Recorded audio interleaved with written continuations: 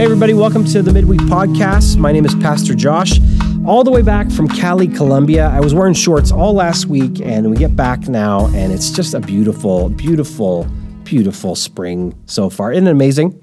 And the reality is I'm living my best life. I am living the dream, okay? I'm living the dream.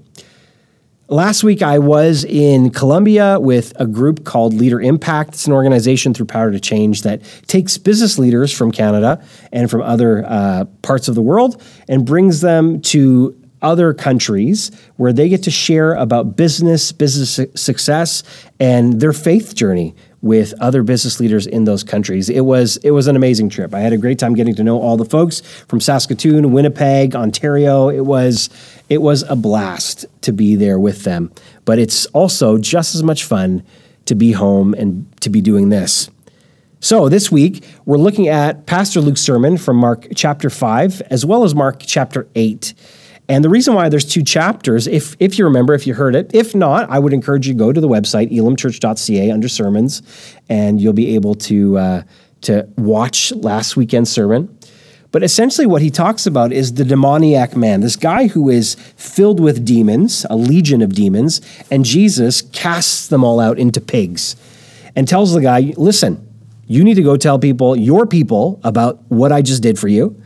And so he goes to a place called the Decapolis. So it's this kind of meeting area where people go to debate philosophy, sell things, buy things, hang out. And he goes there and starts telling them about this guy, Jesus, who is now completely and utterly delivered him from demons. And for them, it's not just a theoretical thing. I mean, this guy was literally cutting himself, hurting himself, terrorizing them. And now he's standing in front of them in his right mind. I mean, obviously there has been a change, obviously.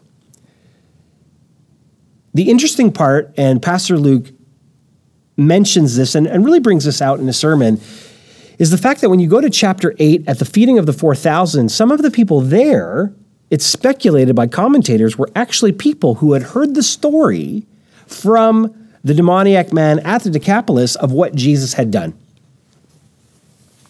And so they're there. They want to check it out for themselves.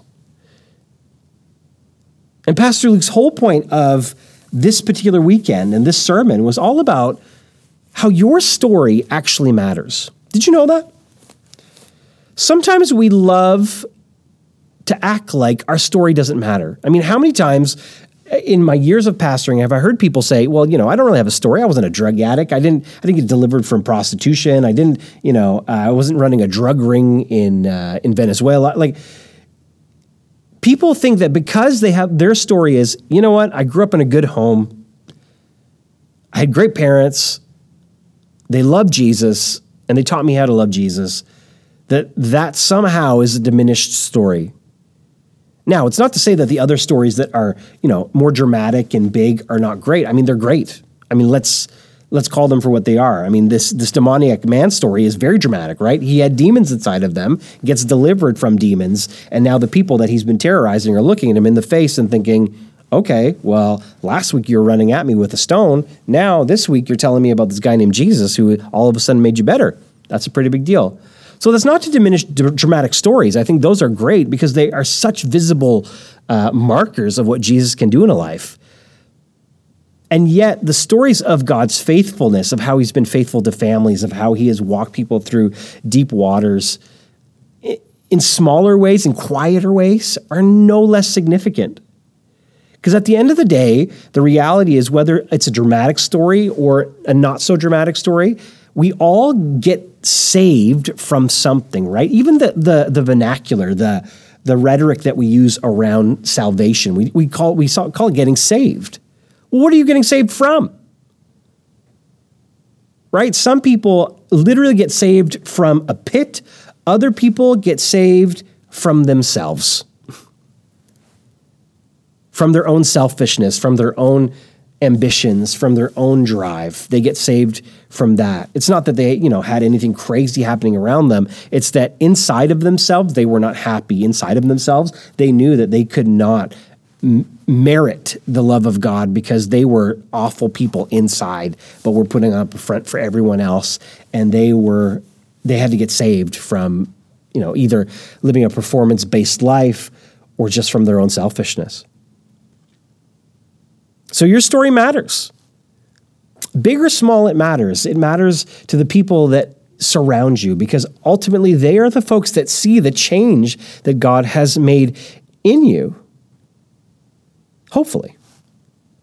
I mean, for some of us, and I think this is an important question to ask at this particular point in time. I mean, I could wait till the end, but when people look at your life, do they see genuine change from the fact that Jesus is part of your life? I mean, that's an important point to make, I think, and that's an important question to ask, because at the end of the day, when we talk about our stories have to reflect what God has done in us through the cross. Pastor Luke then goes on to talk about how your testimony is powerful, and it is. I mean, your story literally is a miracle of God. I mean, mine is a miracle of God, because I will tell you honestly, if it was not for Jesus, you can ask my wife this. If it was not for Jesus, I would literally be the most awful human on the planet. I mean, some of you already think that I am. I'm just joking. No, maybe not the most awful, but maybe not the kindest anyway. I mean, whatever. But all jokes aside, without Jesus, I literally would not be a good person. Because I know who I was before I ever met Christ, right? Like I only came to the Lord when I was 16. Before that, it was living this dual life, just trying to put off an air of churchiness, but then living a whole other life around other friends and just being a cultural chameleon in a way that didn't really stand up for anything, that just kind of went along with whatever crowd I was in at the time, just to be accepted and cared for and loved, and just trying to find a sense of significance in the middle of it.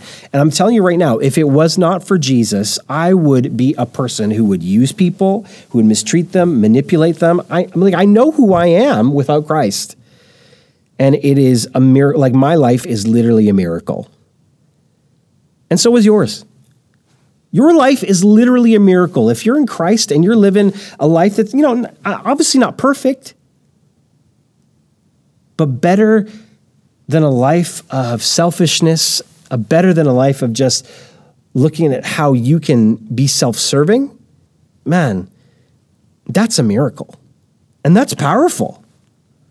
Like, we diminish our stories all of the time because we just think, I didn't become a missionary. I didn't become a pastor. I'm not preaching the gospel on a soapbox or going to another country and telling people, in loincloths about Jesus. I'm not doing anything significant. No, you might not necessarily be doing something significant, quote unquote, as you think, like what the way the Christian subculture is called significant.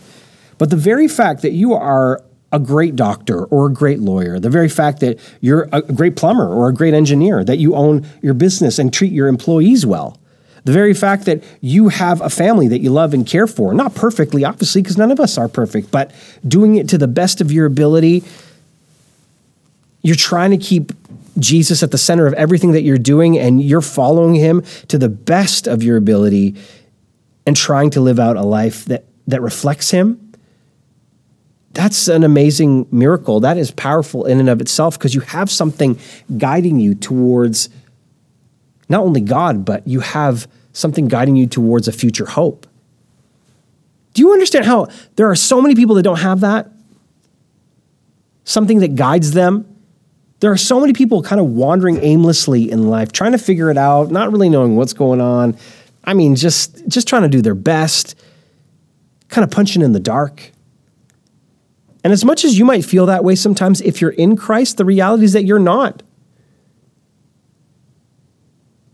You have clear guidelines. You have hope. You have someone that you can invest in a relationship with who is bigger and better than you will ever be. You have somebody that you can lean on. You have someone that you can go to. You have a God that loves and cares for you. I mean, my goodness, there is so much to be thankful for, and there is power in that testimony. And the reality is that sometimes we move away from sharing it because we think that there's a particular formula by which we should do that. We think, well, we have to get on a soapbox and preach. I mean, we got to, have all of the Romans road memorized. We got to have everything put in our heads in a way that leads people to say the sinner's prayer. And at the end of the day, especially in Canada, the starting point is actually just being in a relationship with people without any ulterior motive. It's incredible how when you love people, care for them, show compassion to them, that they begin to open up. And let me be clear, you don't get into a relationship with people just for the sole purpose of sharing Jesus with them. We have to get to the point where we can understand that in our lives, it's all about the way, just living our lives in Christ and being so in love with him that we are willing to share him with other people, share about him with other people. I mean, it's literally like me being married to my wife or you being married to your spouse or your kids. I mean, it doesn't take you very much to start telling people about your kids or about your spouse. It doesn't take very much to share with others things that you're passionate about. And it doesn't come off as weird or out in left field because you love your kids and love your spouse. Because the way that you talk about them is very natural. It's not set up. It's not, it just comes up because they are such an integral part of your life. Well, that's exactly how Jesus should come up in the middle of it all. That's exactly how you can tell your story in the middle of it all, is by just understanding that this relationship with Jesus that you have, the story that he's given you, is something that you can just freely share over coffee, at dinner, hanging out with people that don't want to have anything to do with religion, and yet see you and see something different in you because you're not bashing them over the head with, the 4 spiritual laws. And please understand what I'm saying. The 4 spiritual laws, the sinner's prayer, all of those things are great methodologies, right? I mean, they're ways for us to kind of get our minds around how do we help people come to know Jesus. But the first step before any of that stuff is just loving people and sharing our story with vulnerability and authenticity.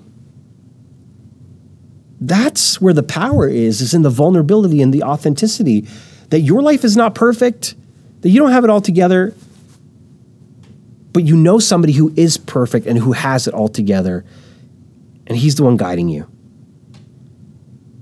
That, I think, is the power of the testimony of those who call themselves followers of Jesus. And finally, Pastor Luke talks about how your story actually prepares the way for Jesus' future ministry in other people's lives. I mean, when you think about the story, this guy going and sharing at the Decapolis actually kind of prepares, well, it doesn't just kind of, it prepares the hearts of people who would then go to get fed by him or listen to him teach. I mean, there's something that stirs inside of them when he begins to tell them, like, look, I was demon possessed. I had demons in me. I'm cutting myself. I'm terrifying people. Who I was. But look, like, it's all changed because of this guy I met named Jesus. It's amazing. You should get to know him a little bit. You should go see him, hear him for yourself. And people probably did take him up on that offer. And we have to believe that God, through the words of Christ, through the Spirit, did some amazing things in their hearts too. And the reality is your story is the tiller. I like to call it the tiller, right? I don't know very much about farming, but what I do know is that you need to till soil, right? There's soil that's hard after a long winter, and you need to kind of dig it up to prepare it so that you can put seed there. Your story is actually the thing that tills up people's hearts. I mean, some would argue that your story is the seed. Well, no, the gospel is the seed, and your story is intertwined in that. But your story of how Jesus has touched you is actually the thing that starts tilling out the ground for people to receive the gospel into their hearts. So don't shy away from it. My prayer for you, honestly, is that you would understand, you would catch a glimpse, if we want to get really charismatic, that you have a revelation of how much your story does matter, how powerful it is, and how effective it can be, so that people who are far away from God can finally be in a relationship with him. Thank you so much for taking the time to listen today. I hope that you've been encouraged. Listen, your story matters. It's powerful, and it can do some amazing things for the kingdom. If you want to listen to any other episode of this podcast, please go to elamchurch.podbean.com. You can also go to iTunes and search up Elam Church. You'll see us there. And if you want to know anything else about Elam, as a church, man, we would love to serve you.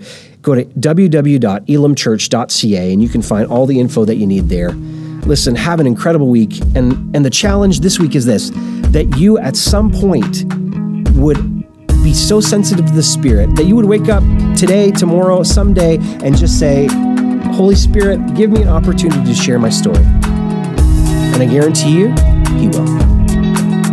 Have a great week.